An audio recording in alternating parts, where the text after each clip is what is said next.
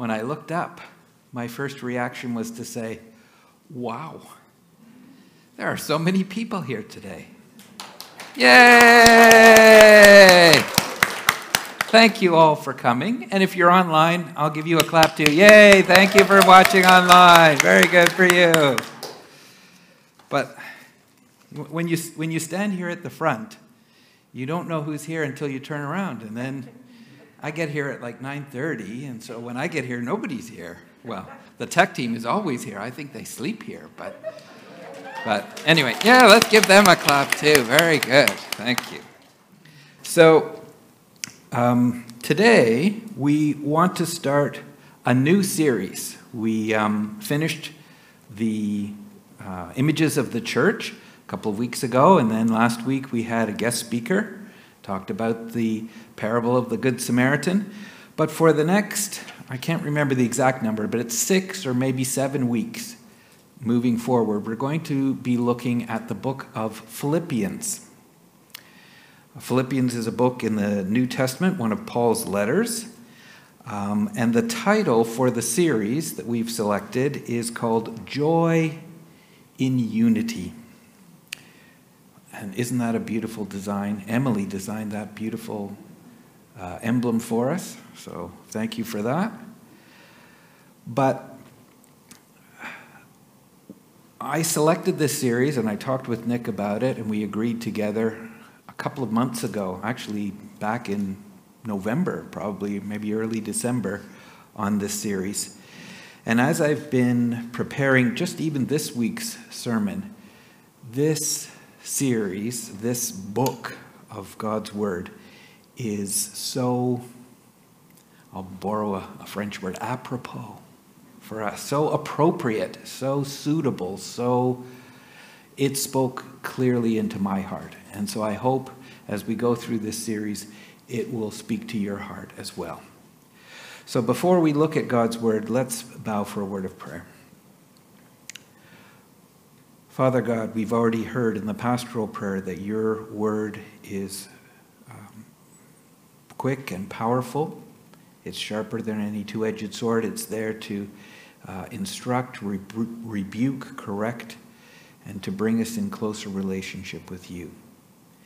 And so we pray now as we begin this series on the book of Philippians that our hearts would be open to hear your Holy Spirit speak to us, and that our actions and our thoughts and our deeds and everything about us would respond in a way that is pleasing to you and glorifying to you, and that we would have joy. So cleanse my lips now to speak your truth, I pray in Jesus' name. Amen. We live in a world that is desperately anxious. We're worried about finances. We're worried about our relationships. If we have them, we're worried about our children. We're worried about our parents. We're worried about our health, to name a few. Happiness can be a fleeting fancy. We get excited when we get a promotion or a raise. When our favorite sports team wins the big game. The Leafs lost yesterday, but anyway. So maybe we feel sad. And when we get an item on sale at the supermarket, that's when I get super excited. But those feelings of happiness soon fade. Why? Because life is hard and full of disappointments and full of trials. So you ask yourself, why should I rejoice? The answer comes from our next sermon series, Joy in Unity, a study of Philippians. So if we're going to understand this book in its context, we need to spend a little bit of time today. We won't do this every week, but we're going to spend a little bit of time today figuring out who these people are, why is Paul writing to them, when is he writing to them, all that kind of stuff, just so that when we read the text, we can read it with some semblance of understanding of what's going on in this book. All right? So for some background on the book of Philippians, If we want to go all the way back to the beginning of the church, when this Philippian church started, it actually started probably in the year AD 51. This is when Paul was on his second missionary journey. We know all this information from reading the book of Acts. So when you go to the book of Acts and you get to chapter 16, Paul's already finished his first missionary journey, but he's on his second missionary journey. He's seen the vision of the Macedonian man saying, "Come over and help us." And so he moves from Asia and for the first time sets foot in Europe, in the Western world. And Paul and Silas and Timothy and Luke are traveling together on this second missionary journey. And as they move from Asia into Europe, the first place they come to is Philippi. And there aren't really very many Jewish people there. So Paul didn't have a wonderful opportunity to go to the synagogue like he usually does when he goes on his missionary journeys. He went and sat down by the river. If we'd had time or our eyes were really good, I actually found a picture of the place where they're certain that Paul and this lady named Lydia sat down by the river. It's still there in the modern city of Philippi, this river where people go to sit. And so Lydia was the first Western Christian in the world. Lydia, this lady who sold purple fabric, lived in Philippi, and her family also became believers. And then we know that Paul and Silas got in trouble because there was some lady following them, prophesying about them. She had a demon, and she kept trying to distract what they were doing. And so Paul rebuked the spirit to come out of her, and because of that, the people who were in charge of her were mad because they were going to lose a bunch of money. So they accused Paul and Silas of treason. They ended up in jail. They got beaten. But while they were in jail, they sang songs to God, and God miraculously released them. And it was at that moment that another person came to faith in Jesus. That was the Philippian jailer, and his family also believed. So this is a church that started with some people, Lydia, the seller of purple, this jail guard and his family, and we have just this small group of people starting. Because when God releases Paul and Silas from jail, they have to leave the city. So they're not there anymore. And you've got this little group of believers just starting out in about AD 51. So let me back up for a second. You may ask yourself, where is Philippi? You said this is the first place that Paul went to in Europe. So if we pull the map up on the screen, you can see Philippi is a place that has about 10,000 people in the first century, not today, but in the first century, there were about 10,000 people there. It was also very, very important because it was a Roman colony, which means any person who is born there is a citizen of Rome. We talked about that in the citizenship.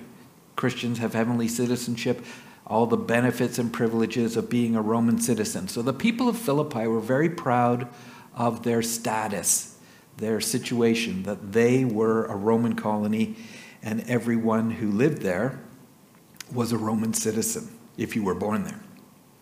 Now, if you can't see the map clearly, I've put up a big red arrow so you can see. There it is. So that's where Philippi is. And that's in what would be modern Greece today, and the little boot kicking the soccer ball of Sicily over there on the other side is where Paul is, in jail in Rome. And that leads us to the actual situation where Paul is writing this letter to the church. Now we're about 10 years later.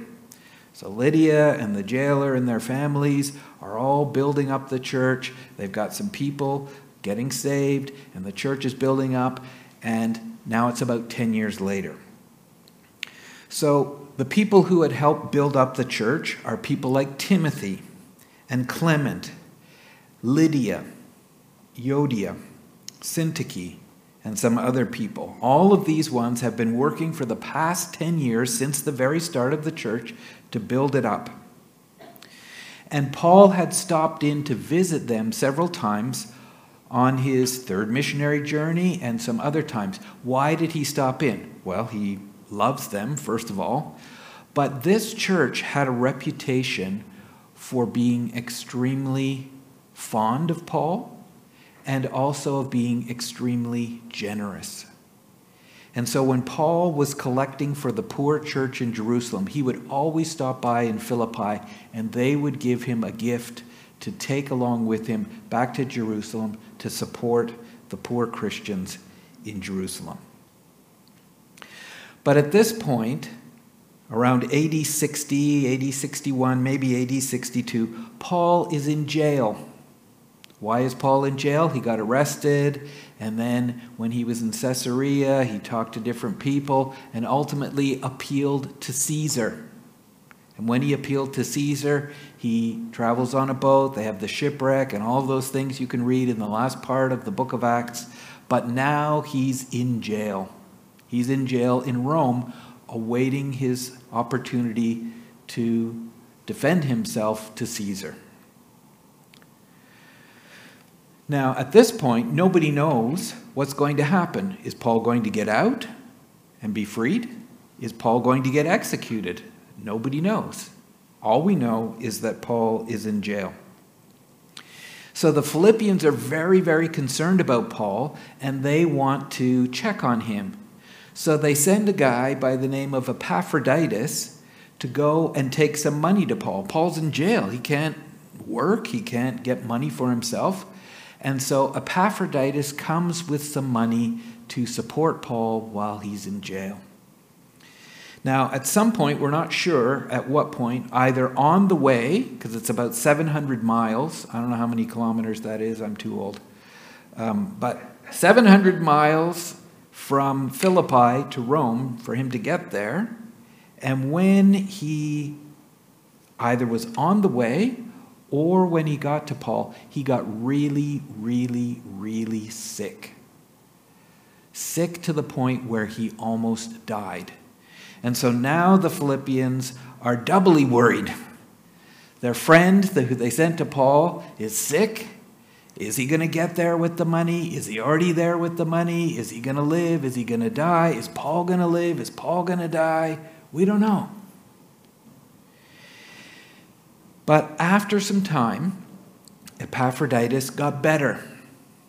And so it's at this point that Paul writes the letter to the Philippian church, and Epaphroditus is going to take that letter and he's going to go back to Philippi and give that letter to them. Now, what's in the letter? Well, we're going to see as we go through this. But Epaphroditus, in the time that he spent with Paul, spent some time telling him about what was going on in this church. How were they doing? How are they feeling? What's the situation in the church? And that's what we want to talk about next. 10 years in, the church is struggling. They're having some difficulties. They have been very, very generous with Paul, but now they themselves are struggling financially. People in the church don't have a lot of money, and they are also having problems in and amongst themselves. They are arguing, and they are fighting with each other about various issues. One of the issues they're fighting about is who's the boss? Who's in charge? Who should be the leader? Who's running the show? And this is causing problems. Some were anxious about persecution that they were experiencing from outsiders. Remember, this is a Roman colony. All the people in Philippi are Roman citizens. They would look down on Christians, and they were suffering. Some were being influenced by false teachers, and who exactly these false teachers are, we're not exactly clear, but it seems like they were having a similar problem to what was in Galatians, where people were teaching them that you not only have to be a follower of Jesus, you also have to follow the law. You have to be circumcised. You have to do all the things that Jews do. This is a place where there aren't many Jews. And so they wouldn't know too much about this, and they're coming and saying, this is what you need to do. And so they're getting led astray by this, away from the truth of the gospel. So this is the situation that's going on in the church when Paul has to write this letter. And Epaphroditus is going to take this back to the church. So, just as a broad overview, what are some of the key words in this book? Because the more you use a word, the more it must be important in this context, right? So, I'm going to give you 5 key words for this book. Number 1, the most common noun in the entire letter is Christ. Paul uses this name for Jesus more frequently than he does in any other book in the New Testament. It is the most common noun in the book. This book only has 104 verses. And yet Jesus is at the very center of everything in this book. Another very common word, although when I look through ESV translates it differently sometimes, and we're going to see that today. The idea of fellowship becomes important. The Greek word behind our English word fellowship is koinonia. And there's a lot of words in Philippians that come from the root of koinonia or fellowship, sharing, partaking together. These words come up over and over and over again. Fellowship is a key word in Philippians. The word gospel is a key word in Philippians. It's not the most common word in the book, but it is, in comparison with all of Paul's other writings, he uses the word gospel more frequently in these 104 verses than he does in any other of his letters. 4th key word is he uses a lot of words related to the idea of thinking. Think, discern, consider. All sorts of words related to thinking really carefully about different things. The last key word is probably what Philippians is most famous for, and that is Paul in this letter uses the words, either the noun joy or the command rejoice 16 times in this book. It is pervasive. It is everywhere in the book of Philippians. For that reason, some people seem to think, oh, this situation in Philippians must be okay. He just talks about joy all the time. They must be happy. Everything must be wonderful. Everything must be great. But we've already said this is a church that is struggling. So why does Paul use this word joy so much? What does it mean to have joy? The answer is joy for Paul, and not just Paul, but all the biblical writers, was not an emotion or a mood. It's not simply how you feel. Joy is an attitude. And that's why Paul can command them, as he does so many times, to rejoice. You can't tell people, be happy. You can, but it's worthless. It doesn't do any good. Be happy. If I said to my children when they were young, you have to be happy now, they would look at me and think, what's wrong with you? But rejoicing isn't about how you feel. Rejoicing is an attitude. And that's why it can be commanded. And the source of the joy is not something you build up inside yourself. It's not the power of positive thinking or any of that other kind of nonsense. It is rejoicing in the Lord. Chapter 2, chapter 3, chapter 4, Paul emphasizes, that your joy is in the Lord. Rejoice in the Lord. And Paul can command this to them because they are in the Lord. So what does it mean to have joy? Well, an attitude of joy is rooted in taking what I like to call the long view. What does that mean? Well, happiness is based on our present circumstances. If things are going well right now, I'm happy. When problems come, I am not happy. I am anxious when things are uncertain. And this lack of certainty leads to speculation, especially for me, about all the ways things could go wrong, even before they go wrong. I'm really good at dreaming up the way things could go wrong. This bad thing could happen, that bad thing could happen, lots of bad stuff could happen. But Paul's answer, why he tells them to rejoice and to have joy, is because when you take the long view, it's the only way for us to see problems and difficulties from the right perspective. Joy doesn't come from seeing everything go perfectly well right now. It comes from a deep and abiding faith in God, who loves and cares for his people, both in the present and the future. If we focus on self-reliance, earthly desires, and immediate benefits, we will be disappointed. God wants us to put our faith in him and to trust him. And when we do that, then we can have joy. So with that as a backdrop, I now want to walk us through the first 11 verses of this book of Philippians. Philippians chapter 1, verses 1 through 11. And I've entitled the message today, Paul's Joy for the Philippians. Now we have an outline, but before we get to the outline, I'm going to read the first two verses because the outline really covers after the address.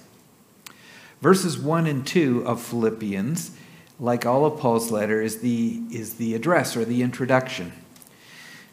Typically, when letters were sent in the first century, what you would do is you would write the content of the letter, and then you would take the letter, you would roll it up like this, and then on the outside you would write who it's from and who it's to.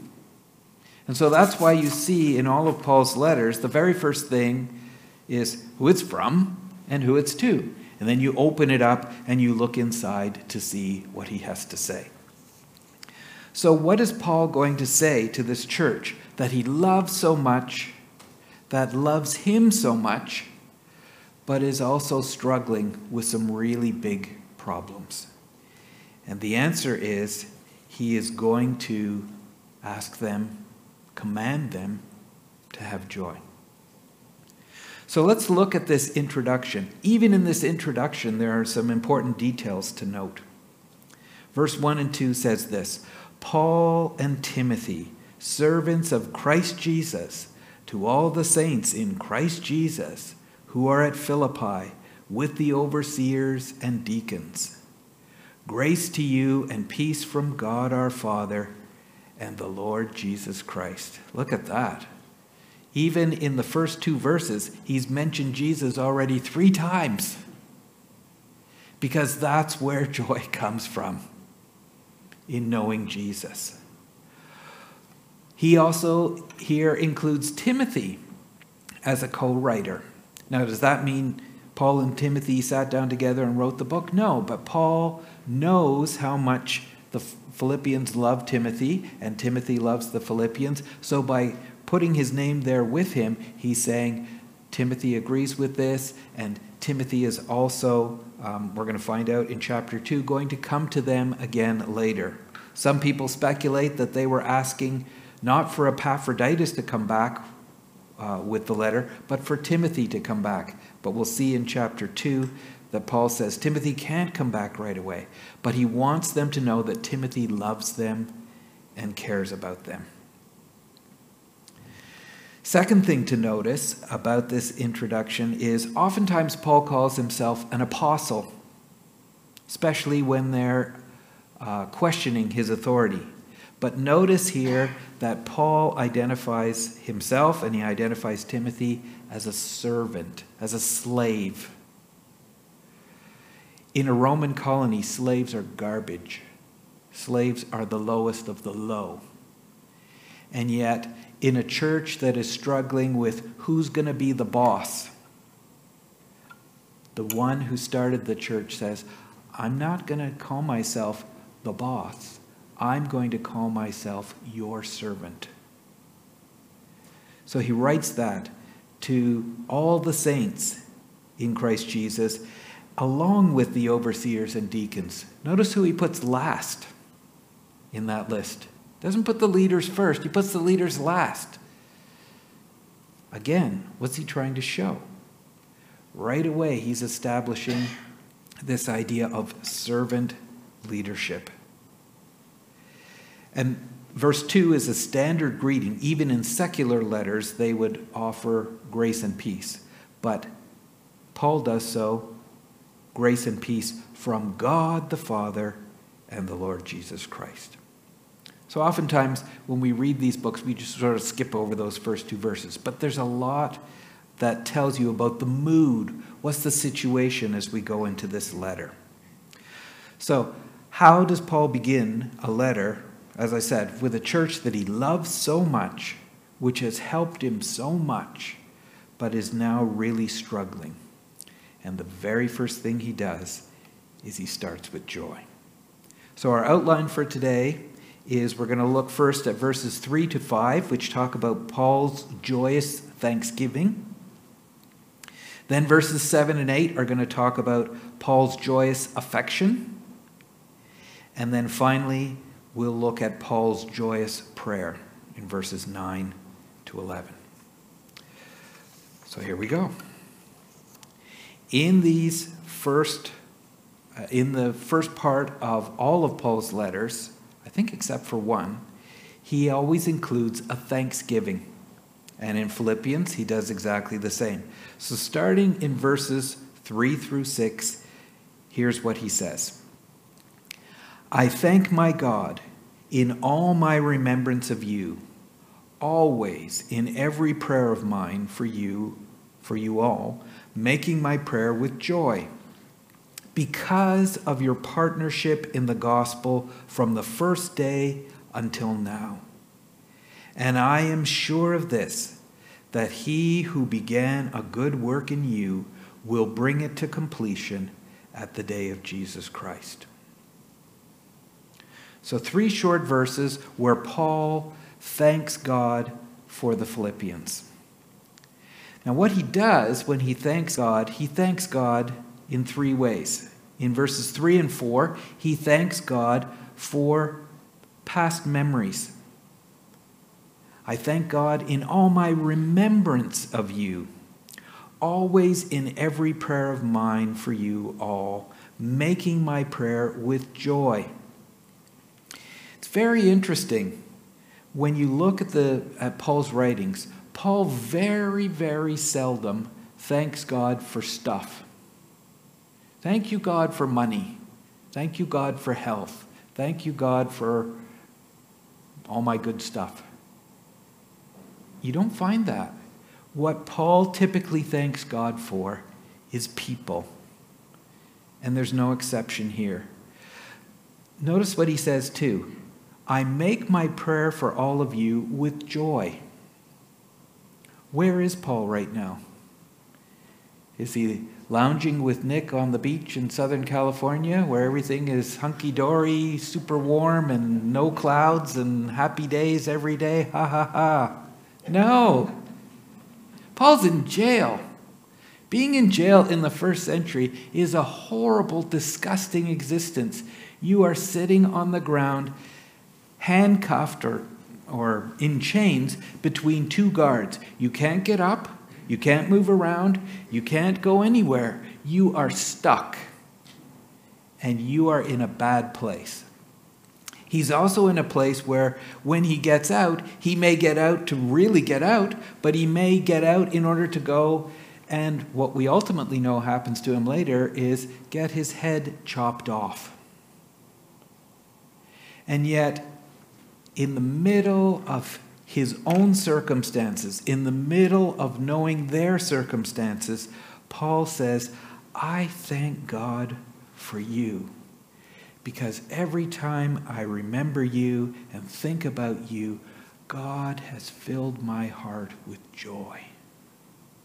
It's not about his present circumstances. It's an attitude of saying, God is in control and he is working out his plan for you and he's working out his plan for me.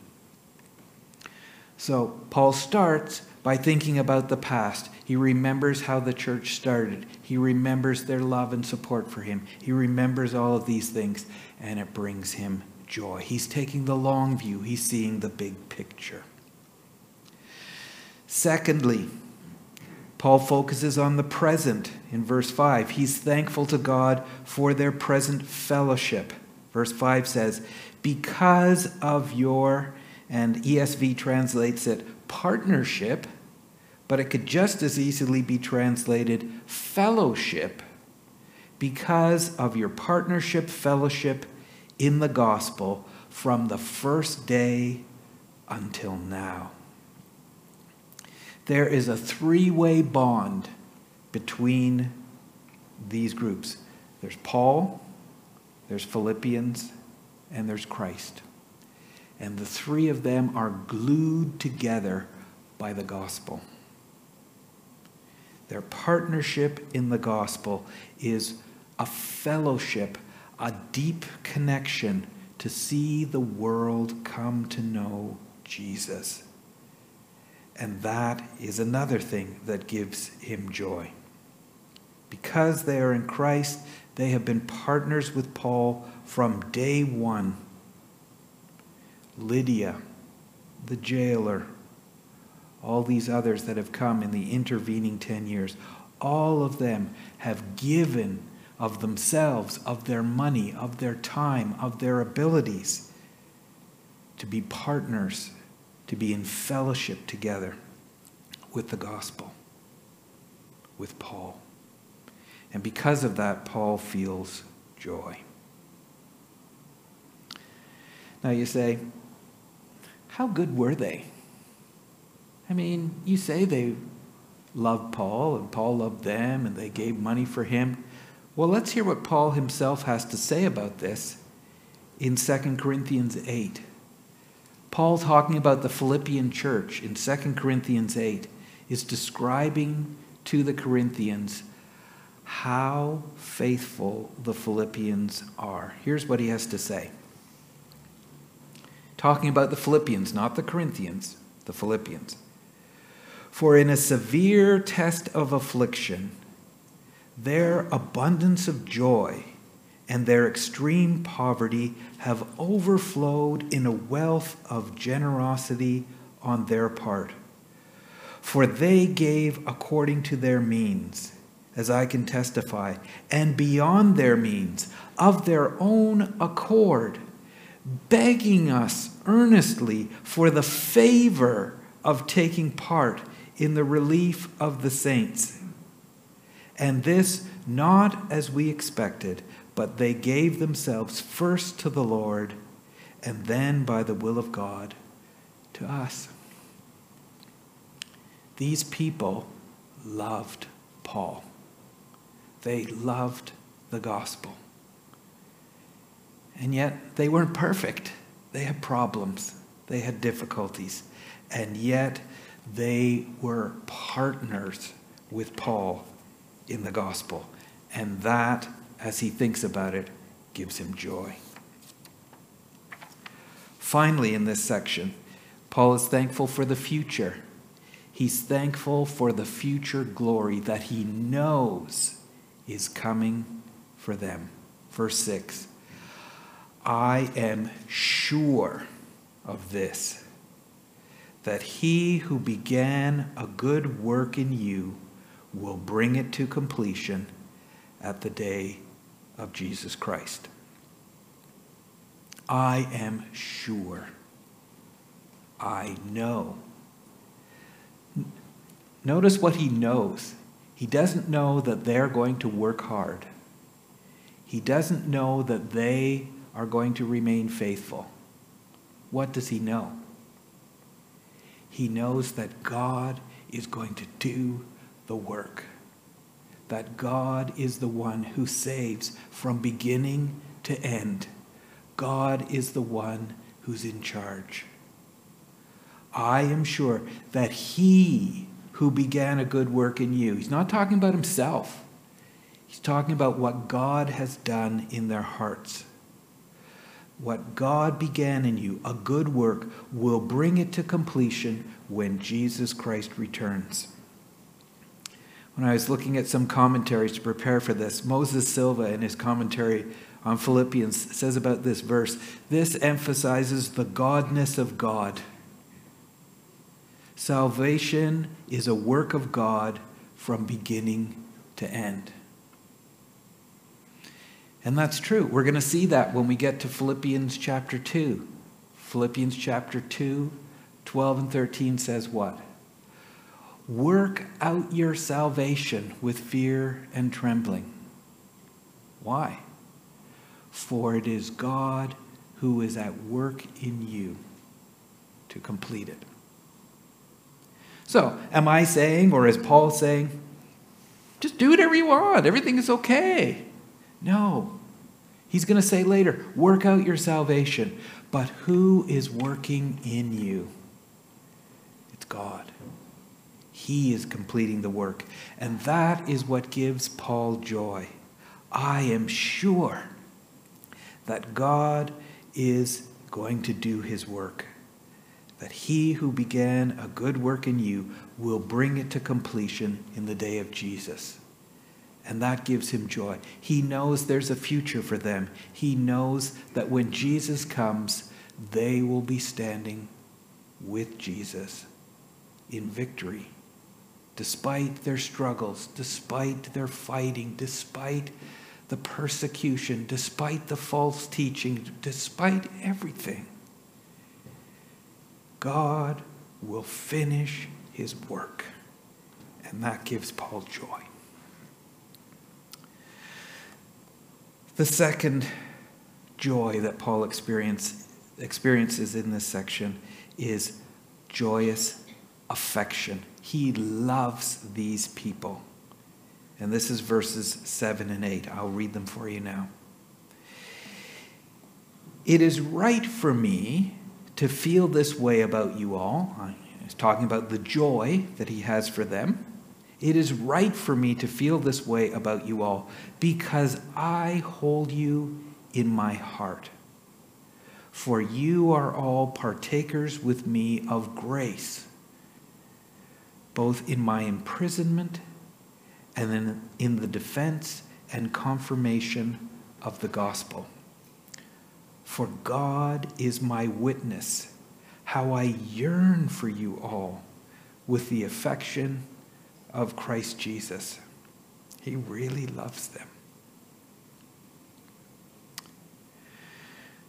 So I want to look at this section, 2 verses, and look at three of the affections, or his affection from different standpoints. Affection from the heart, affection from fellowship, and affection from Christ.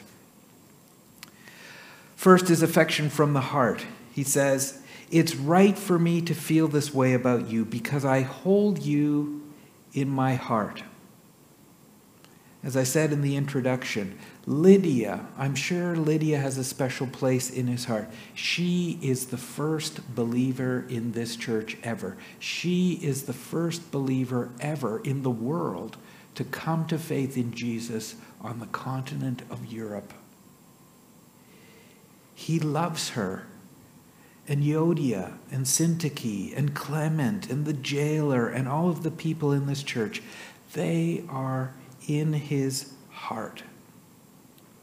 He loves them because he was instrumental in seeing them come to faith in Jesus. They have a special place in his heart. I know for myself, when I was in China for 20 years, those people that came to faith while I was there hold a special, special place in my heart. I think of one young lady, she's not so young anymore. Her name is Benita. Benita was a young girl who came from Beijing. Family life was not very good. And the first foreign teacher that she had was an alcoholic. And the school had to fire that alcoholic teacher the third week of the semester. And so in the fourth week of the semester, she was moved, because that teacher was gone, she was moved into my class. And Benita had a yearning, had a desire to understand English. And so she began to follow me every time she had a free period. If I was teaching a class, she would come to my class because she was desperate to improve her English. And so then Cindy, my wife, and I would invite her over to our house. And she would practice her English with us, and we would talk to her about Jesus. Year 1 went by. Year 2 went by. And we were continuing to talk to her. Sometimes we'd talk to her on the phone. She told me later that the record for the time that we talked on the phone in one phone call was 7 hours. We talked on the phone once for 7 hours on a Saturday. Anyway, third year of university, Easter was coming. And so we've been talking to her about the love of Jesus and what he had done on the cross for her. And I gave her the Jesus film. And on Easter Sunday, she watched the Jesus film. And at the end, they gave an invitation. And she gave her heart to Jesus. I love her. I love her. She lives in Arizona today with her American husband. We talk, not often, but every time we talk, feelings of love and affection come welling up in my heart as I remember her struggle to come to faith in Jesus. Later, she went to get a biblical counseling degree at Trinity, and now she's in Arizona with her husband serving God. I love her. She is in my heart. So I understand what Paul is saying here. He loves these people. He knows them. He knows the struggles they're feeling. He loves them because of Jesus. So there's not only affection in his heart, there's affection for them because of, again, fellowship. He says in the second part of verse 7, "For you are all fellowshippers with me of grace." Now look at the grace that they're sharing. Hooray! You share the grace of my imprisonment. That wouldn't be how I would describe imprisonment. But Paul talks about it as God's grace. Later we're going to see Paul says, I have joy because something's going to happen to me. Either I'm going to get killed, that's a good thing because then I'll go to heaven, or I'll get released, and that's a good thing because then I'll be able to come and see you again. So no matter what happens, it's a good thing. Paul knows what it means to have joy. You are fellowshippers with me of God's grace, both in my imprisonment and in the defense and confirmation of the gospel. These people work together. They have a bond. They have a connection. And that connection is the gospel. If we want to have fellowship in this church, it's not going to be because we all like the same food, or because our skin is all the same color, or because we're all in the same income tax bracket. It's because we are deeply connected through the gospel of Jesus Christ. That's the only way that we're going to have true fellowship. That's the way that Paul had fellowship with the Philippians. Finally, his affection is not primarily drawn only from himself, he ends this section by saying that his affection comes from Christ. He brings God in as a witness. He says in verse 8, "For God is my witness." He knows that this is true. "How I yearn for you all with the affection of Jesus." This affection of Jesus, what is he talking about? This yearning that he feels, moving his entire being. Now, we could say that he's just saying, I'm imitating Christ. He's going to say later in the book, imitate me. And maybe he's saying, I'm imitating the love that Jesus has for you, but I don't think that's what he's saying. What I think he's really saying is, Jesus Christ is expressing his love through me. I am loving you with the love that Jesus has for you. That's something that we need to tap into. I'm sure there are people in this church that bug you. I'm sure there are people in this church that annoy you. And you say, it's really hard for me to like them. Ask Jesus to help you. Ask Jesus to love them through you. And when we begin to love people with the love of Jesus, it's no longer just Jesus loving them, it's us loving them too. That's what it means to be united. That's what it means to be together. We have problems. They have problems. But Paul has affection for them because Jesus is loving them through him. Finally, in verses 9 to 11, Paul says, I have joy so that I pray for you. This is Paul's joyous prayer. Here's what he says.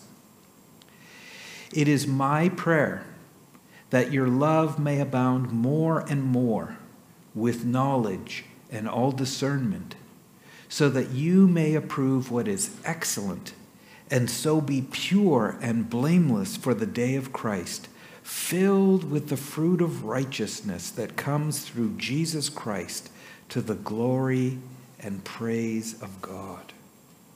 That's a pretty great prayer. So Paul prays for two things, and those two things would result in two things. The first thing he prays for is more love. This is the beginning of verse 9. He says, it is my prayer that your love may abound more and more. Notice when he prays this, he doesn't say that your love for God would increase, or that your love for other believers would increase, or that your love for the world would increase. He just says all of it. That your love may abound more and more. He wants them to love each other. He wants them to love God. He wants them to love their neighbor. That is the first part of his prayer. The second part of his prayer is he prays that they would have more understanding. The last part of verse 9 says he's praying not only for love, but that the love they have would be with knowledge and all discernment. Now, if we're going to love God, we have to know God. You can't love someone you don't know. So the more we know God, the more we're going to love God. So he not only prays that they would love God, love their neighbor, but that they would know God. Now, how do I know that the knowledge is focused on God? Because if you look at all of Paul's prison letters that he wrote when he was in Rome, Ephesians, Colossians, Philemon, we don't have time to read them all, but Ephesians 1:17, Colossians 1:9 and 10, Philemon verse 6, Every time in the opening Thanksgiving section, when he talks about knowledge, it's always linked directly to knowing God. Knowing God. So his prayer is that they would have all knowledge and discernment. If you only superficially love God, it probably means you only know God superficially. How then do we know God? You come to church, you listen to sermons, you read the Bible, you join a growth group. You get yourself involved in reading God's Word to know Him. That's what's important. Not only knowledge, but also discernment. Another word for discernment is insight. This word is only used once in the New Testament, but it is used 22 times in the Greek translation of the Old Testament called the Septuagint in the book of Proverbs. And every time it's used to talk about practical application of knowledge. Figuring out what you know is right and doing it. So Paul prays for them that they would not only know God, but they would also have practical knowledge, practical discernment, that they would know how to do the right thing.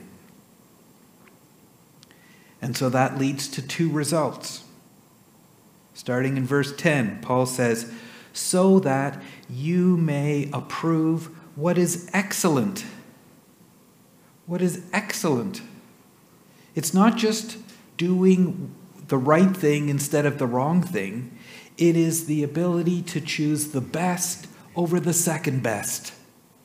Knowing when you have two good choices, doing the best one.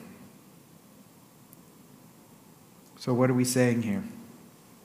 This is from R. Kent Hughes, if God's children overflow with love to God and others, along with a growing personal knowledge of God and Christ and practical insight, they will be able to discern and choose what is superlative, the best over the second best, the best over the good, the best in knowledge of God, the best in priorities, the best in habits, the best in pleasures, the best in pursuits, the best course of action for themselves and for their families.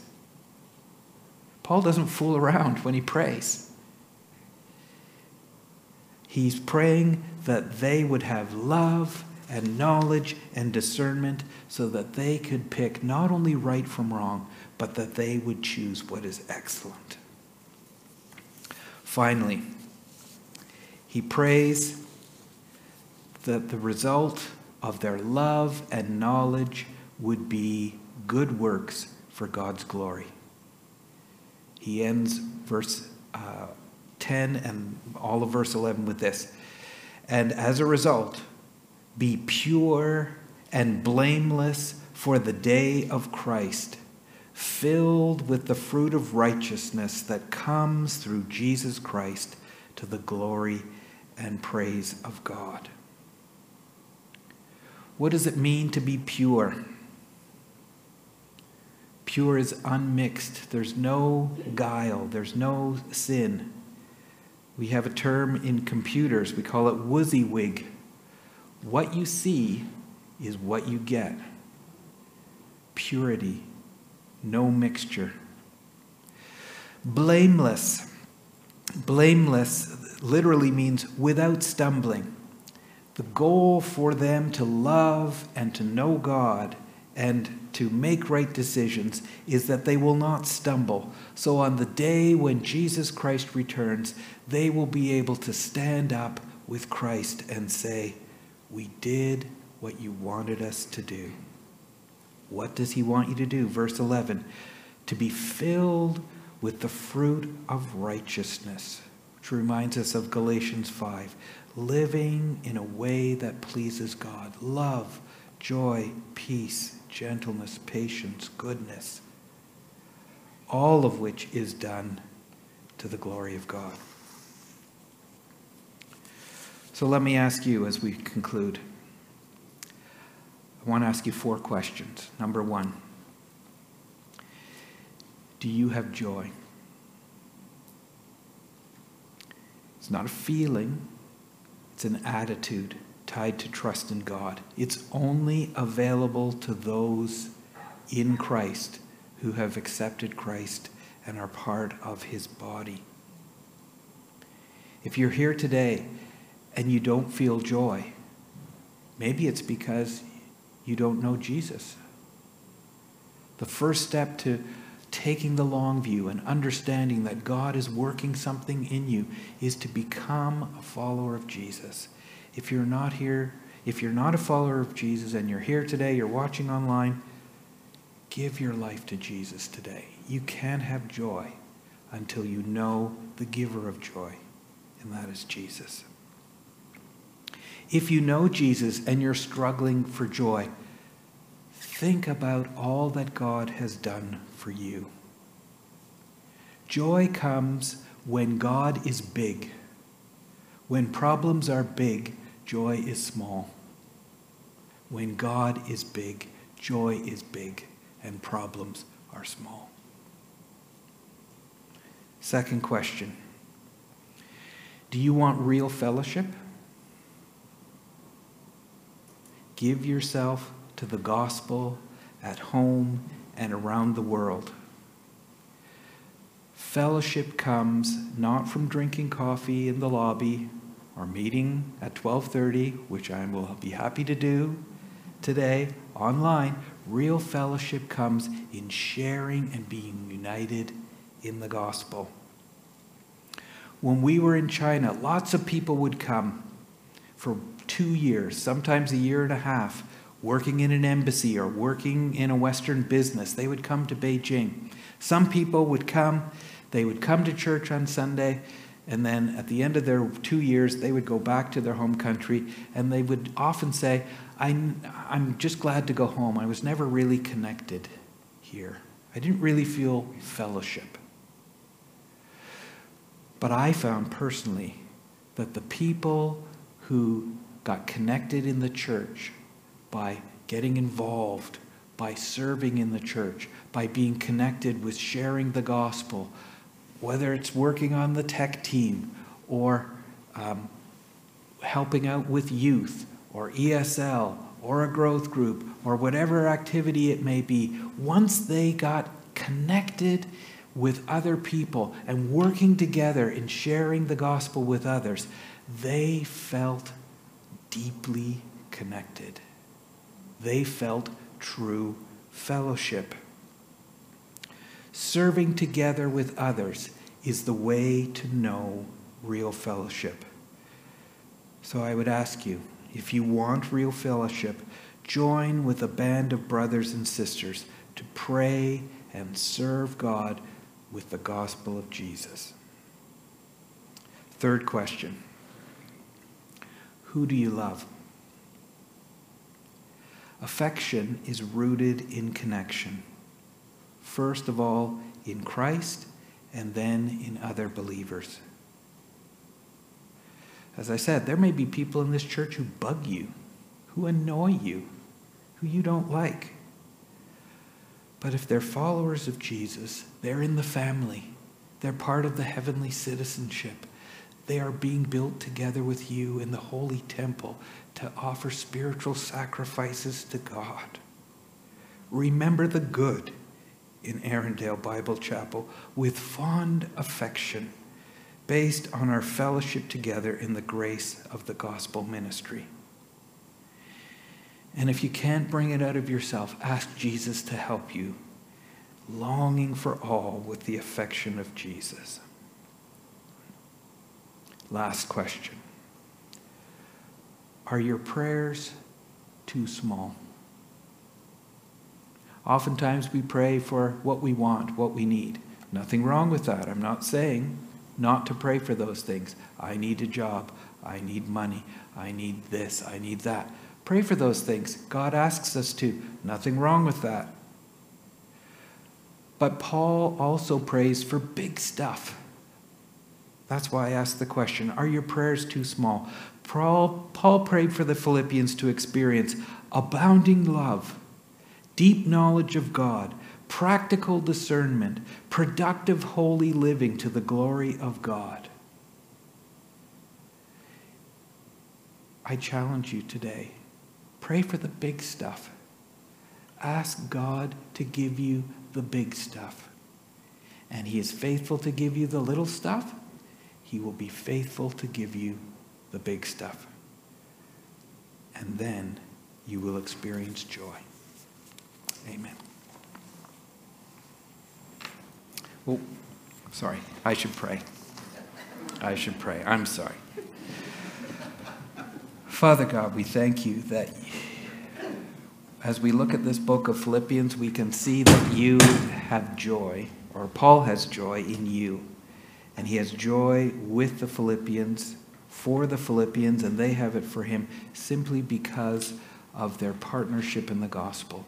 I pray that we would be people of faith, people of joy, who together are serving you because we know it is your work, that we are confident that you are going to complete it at the day of Jesus Christ. So we ask that we would be people of love and knowledge and discernment, bearing forth good fruit of righteousness to your glory, we pray in Jesus' name. Amen.